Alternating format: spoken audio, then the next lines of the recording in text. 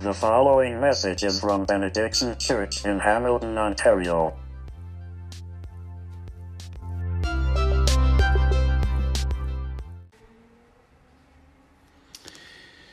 Hey, so as we get started this morning, I'm going to show you some pictures. And little guys, I want you to have a look here especially, because I'm going to show you 4 pictures of 4 men. And I want you to be able to tell me what you think these guys have in common, okay? So here's the first guy. His name is Andrea Bocelli. All right, here's the second. His name is Stevie Wonder. Yeah, some of you know who Stevie Wonder is, don't you? This is Jeff Healey. We got some Jeff Healey fans here. Yeah. And then the last one, this is Ray Charles. Yeah, you knew this was Ray Charles. So Andrea Bocelli, Stevie Wonder, Jeff Healey, Ray Charles. Who could tell me what these 4 men have in common?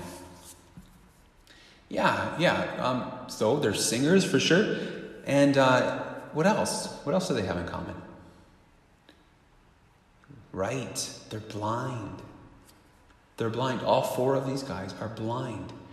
They're blind. They can't see. So what, can I just ask another question? Whose fault is that? Whose fault is it that they're blind? Like, who sinned so that these 4 guys can't see? Was it their own sin? Or was it their parents? Like, who is being punished so that in order that these guys can't see? What do you mean? Oh, I see. Okay, so that's a weird question. Is that what we're saying? Yeah, it is a weird question. But it isn't a weird question to Jesus' disciples. See, they meet this blind man, they see him, they reflect on the fact that he hasn't been able to see his whole life, and they figure, well, it's got to be somebody's fault. Like, blindness isn't part of God's design, so somebody surely has sinned. This has got to be somebody's fault. So whose is it? Is it his fault or is it his parents? And that's how the disciples think of it, but that is not how Jesus thought of it, and we're going to see that today. Now, we're going to keep this short. I'm going to keep us focused on the question of suffering and God's role in our suffering. Let's continue by taking a bit of a walk through the story. In the passage, we're going to look at John chapter 9, verses 1 to 25. I'm going to pause and just make some comments here and there. But what I want us to observe as we go is, where is God for the man born blind? Like, if you were the man born blind, how do you think of God? Who is God to you if you're a man who's born blind? Because we're going to be talking about blindness. We're going to be talking about blindness today. So, verse 1. As he was passing by, he saw a man blind from birth. Jesus' disciples asked him, Rabbi, who sinned? Was it this man or his parents that he was born blind? Verse 3. Neither this man nor his parents sinned, Jesus answered. This came about so that God's works might be displayed in him. We must do the works of him who sent me while it is day. Night is coming when no one can work. As long as I am in the world, I am the light of the world. So let me just pause there for a minute. So Jesus is already there, just answered the question for us. Our question is, well, whose fault is it? Like, surely this man is being punished for somebody's sin. Somebody did it. Somebody did something so bad that God was justified in making this guy blind. Jesus says, no, that's not how this worked. Neither this man nor his parents sinned. This came about so that God's works might be displayed in him. So this isn't the answer to why isn't because the guy has done something bad. It's actually in order that God might display his works through this man. So verse 6, after he said these things, Jesus spit on the ground, made some mud from the saliva, and he spread the mud on the man's eyes.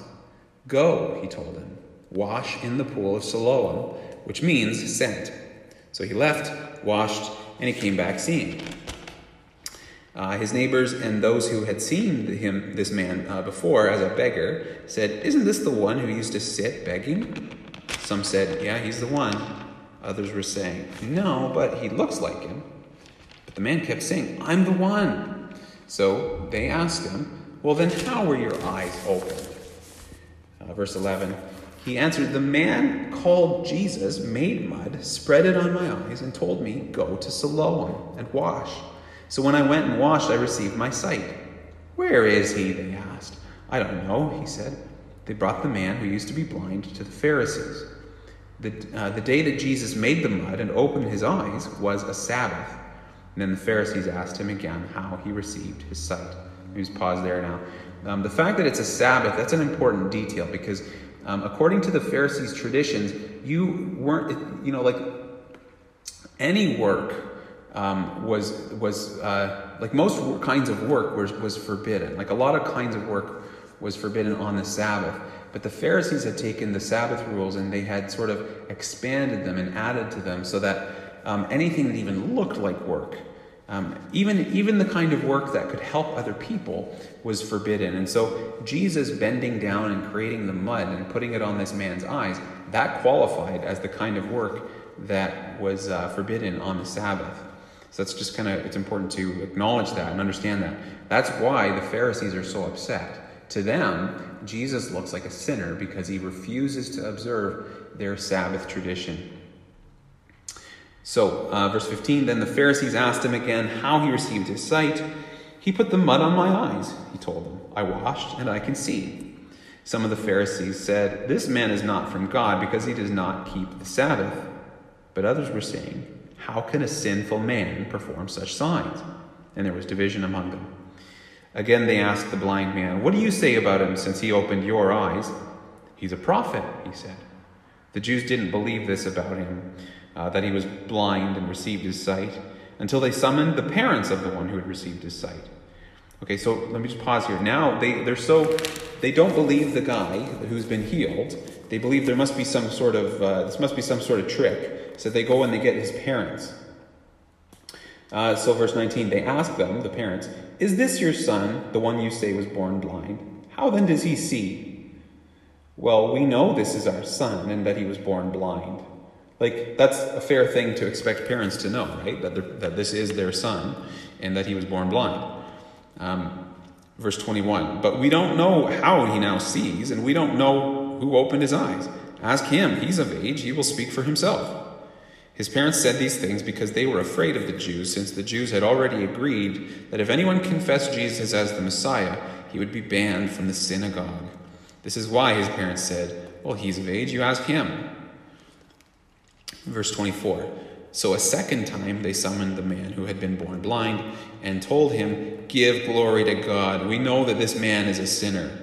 Verse 25, he answered, 'Whether or not he's a sinner, I don't know. One thing I do know, I was blind, and now I see.'" That's all the man born blind who now sees, that's all that he knows. It's like, I don't know much theology. I don't know much about how the world works. I do know that I was blind, and now I can see.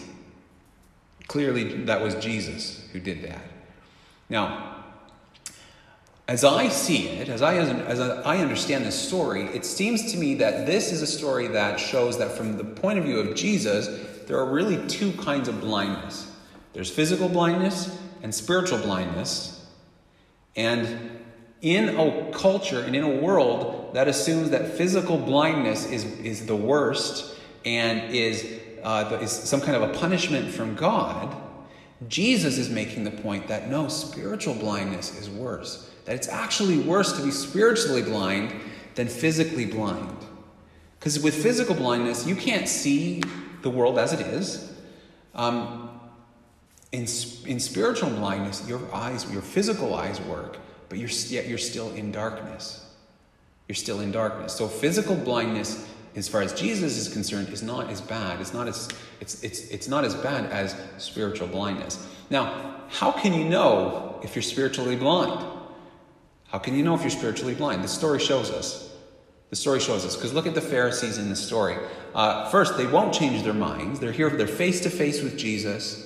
They've been listening to his teaching. They're convinced that Jesus is wrong and that their interpretation of Moses' law is right. They won't change their minds. They reject Jesus outright as Messiah. Not only, in fact, do they reject Jesus, they reject those who believe him. So they reject Jesus and they reject those who believe him. And then what seems to me the worst part is that they blame other people for their own suffering.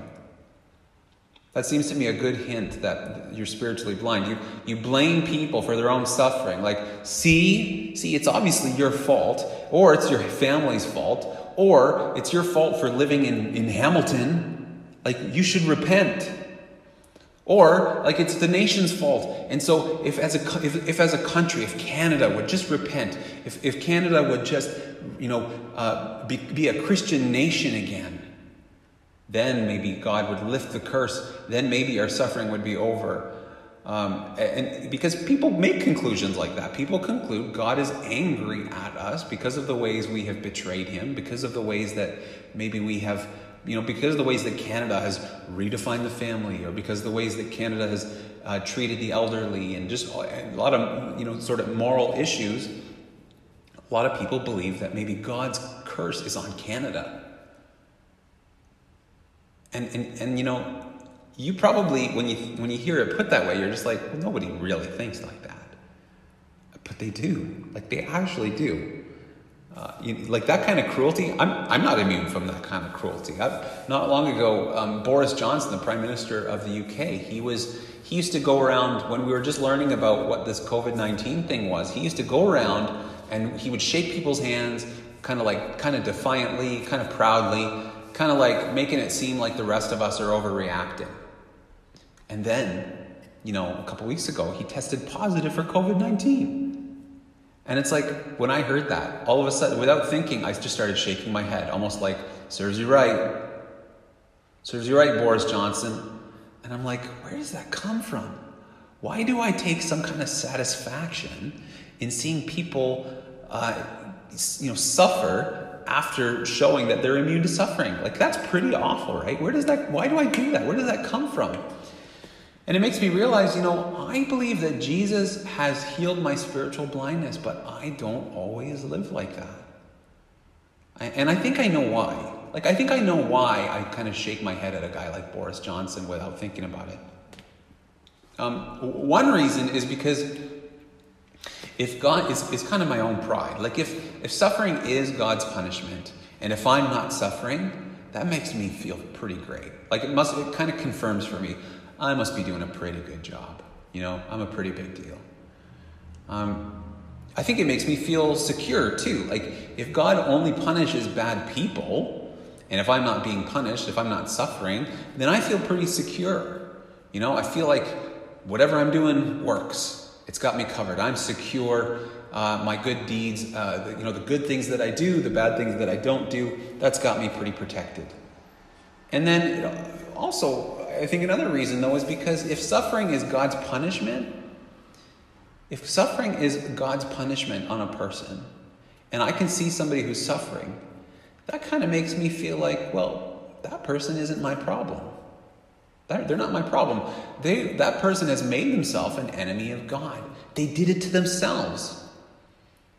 See, if they hadn't made their choices, if they hadn't committed, all these sins, if they hadn't chosen a life of evil, then none of this would have happened. But if they didn't choose this, if it just sort of happened to them, if they're not responsible, then I actually owe them compassion.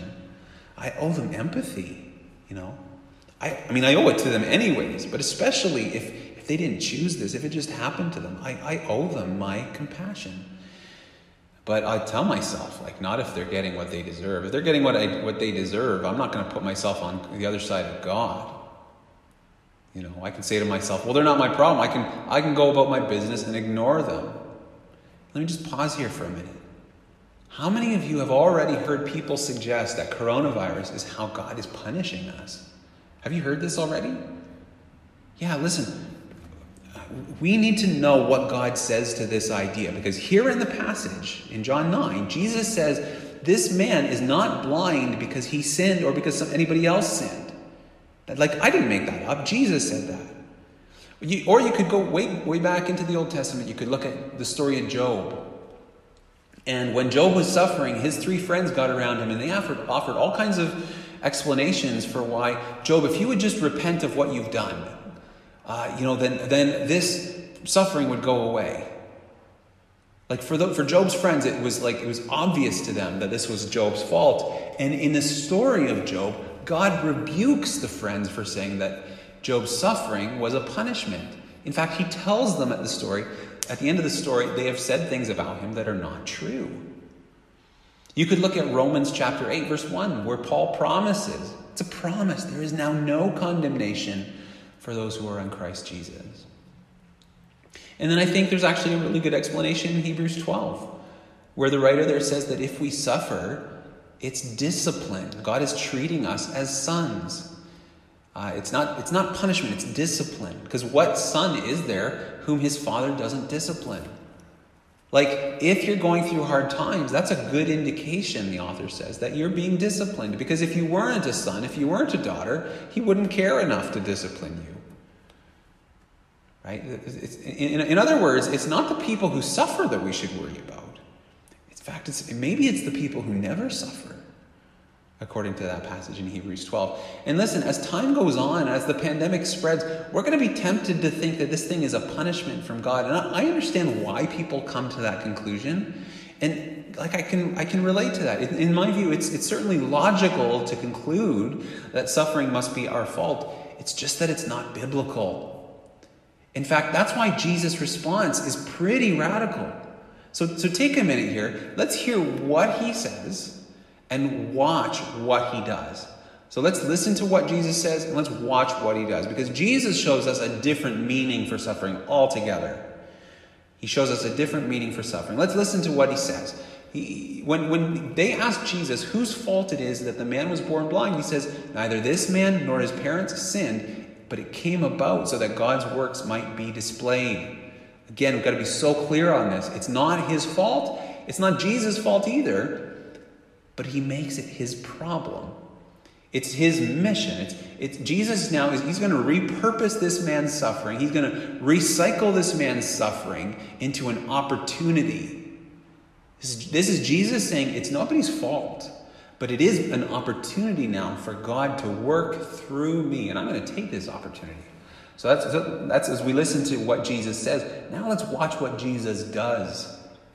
It's really important for us to see that this man's healing came before this man's faith.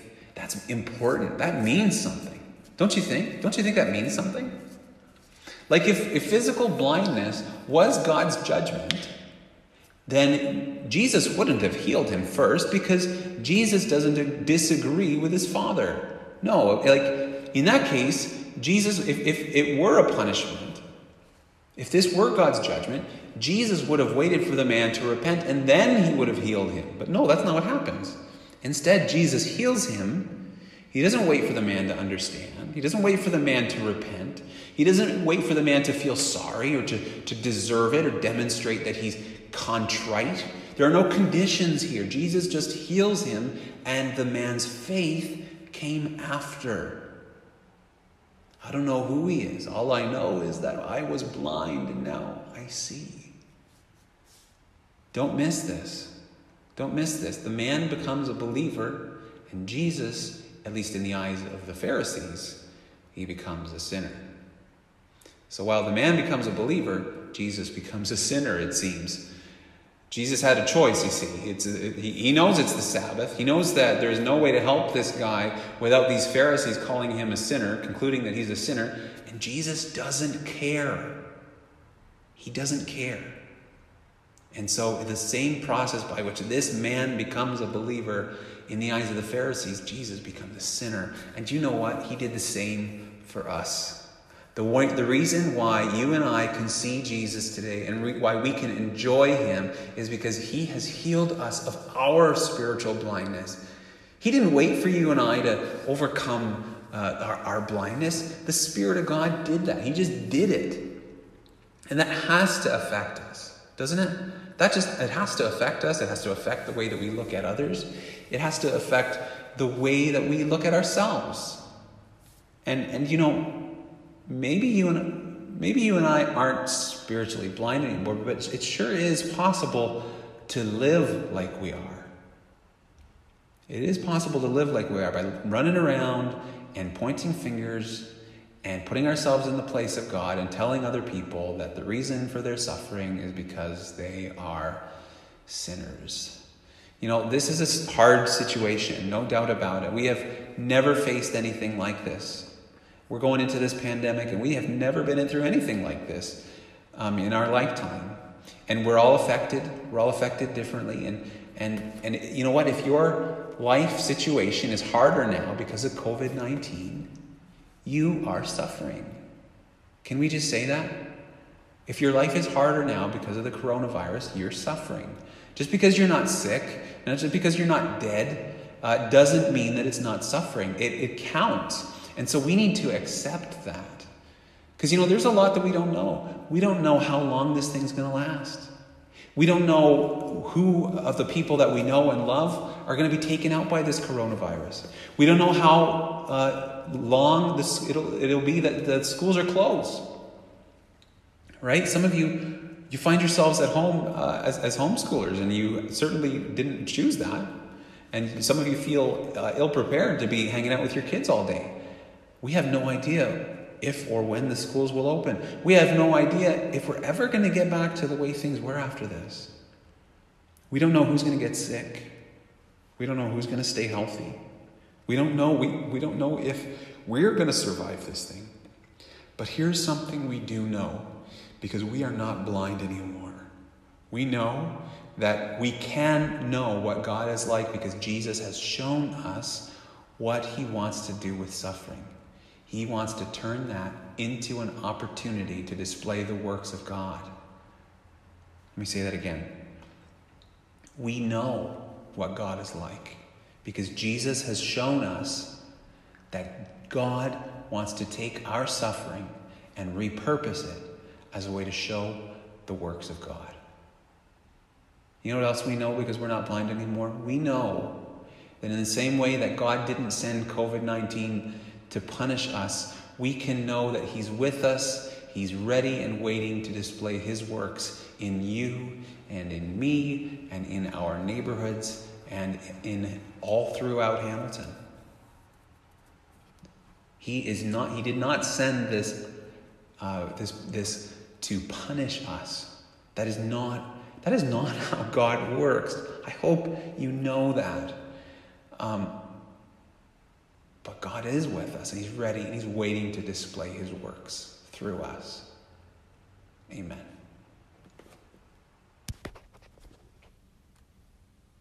Thank you for listening.